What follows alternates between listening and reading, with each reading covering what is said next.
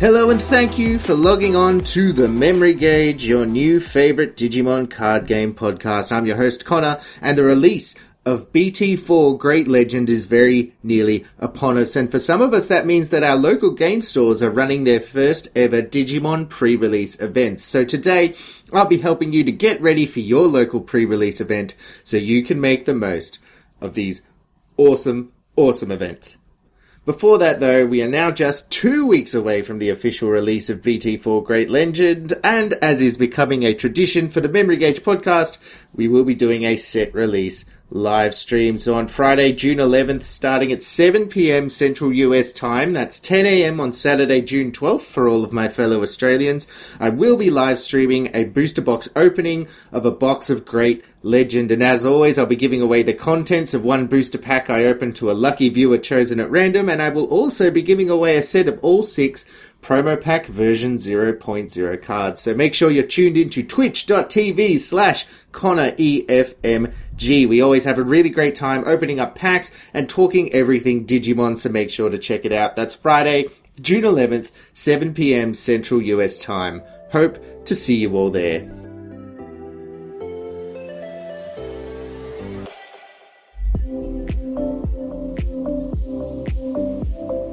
Now on to our main topic. With the upcoming release of the next Digimon set, BT4 Great Legend, many stores are running pre-release events, and I could not be more excited. I love attending Magic the Gathering pre-releases, so getting to have the same kind of event for Digimon, this game I love, is just awesome. But many people out there have come to Digimon as their first trading card game, or they might not have attended many events for other card games, and if you're one of those people, you might be wondering, what exactly is a pre-release, and how do I participate?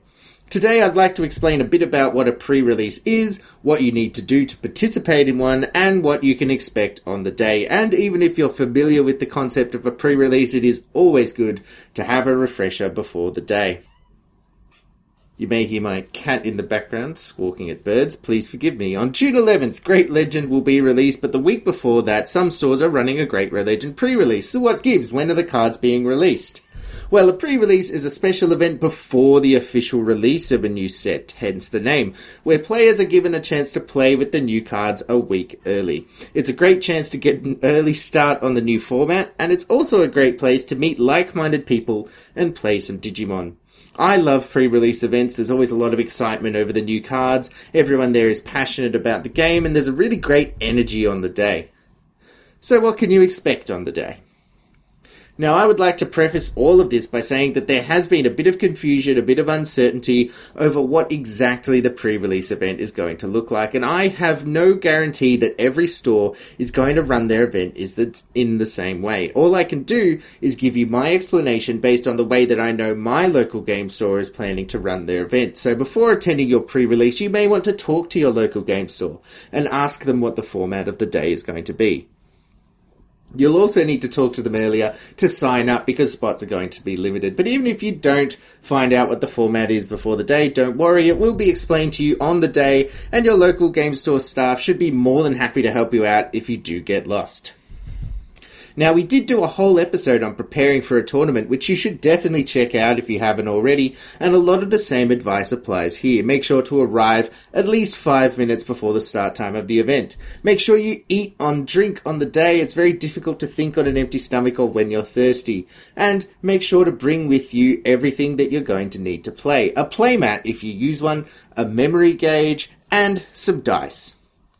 One change is that you won't need to bring your deck because you're going to be building a new deck on the day, but you will need to make sure to bring a full deck's worth of empty sleeves because you're going to want to protect your new cards. If you don't own any spare sleeves, don't worry, you can always pick some up from your LGS on the day, and I'm sure they'll appreciate the extra bit of business.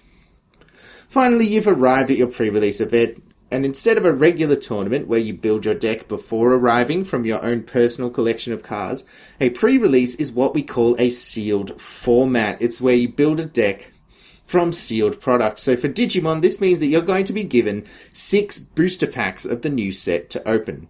In total, that means you're going to be getting 72 new cards, and from those 72 new cards, you're going to build a 40-card Digimon deck. Then, once you've built your deck, you're going to play a tournament against everyone else's new 40-card deck. And at the end, you get to keep all of your new cards, and that's my favourite part. There's also going to be cool prizes and promotional cards given out, and often these can be specific to that set's pre-release, so collectors have a very good reason to attend their local pre-release as well.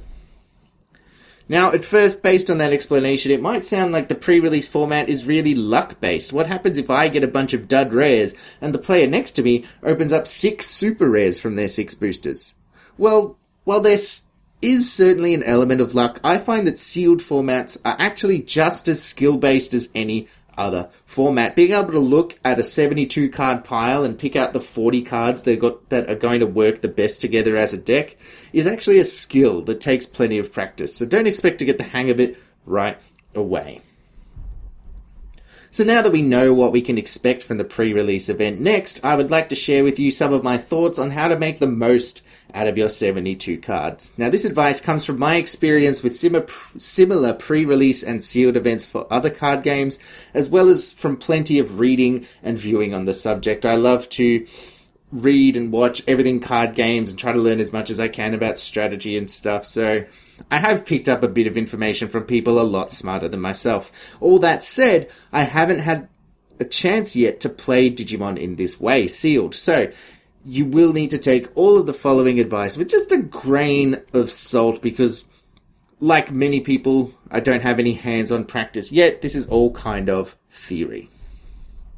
Now, the first thing that you'll want to do once you've opened all of your booster packs is order your cards. And the way that makes the most sense to me is to group your cards by color, because this is going to let you easily sort through and decide which of your colors is the strongest.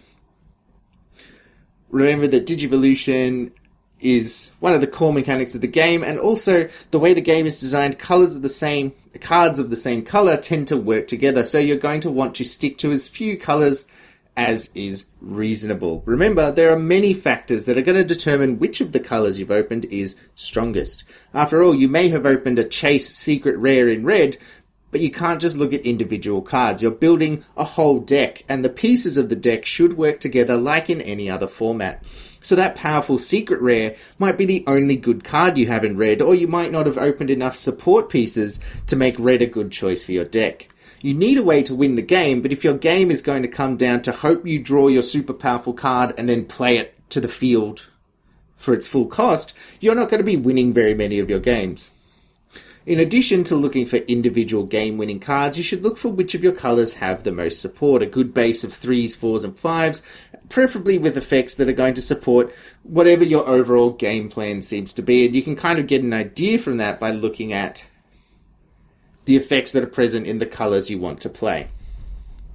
Also keep in mind, the chances are very good that you're not going to have enough of one colour to build one deck. In fact, it's practically a guarantee that you're going to need to mix 2 or even 3 colours together. There are 6 colours in Digimon, and the cards in Great Legend are spread fairly evenly among all 6, so this means statistically you're only going to have 12 or 13 cards of any one colour.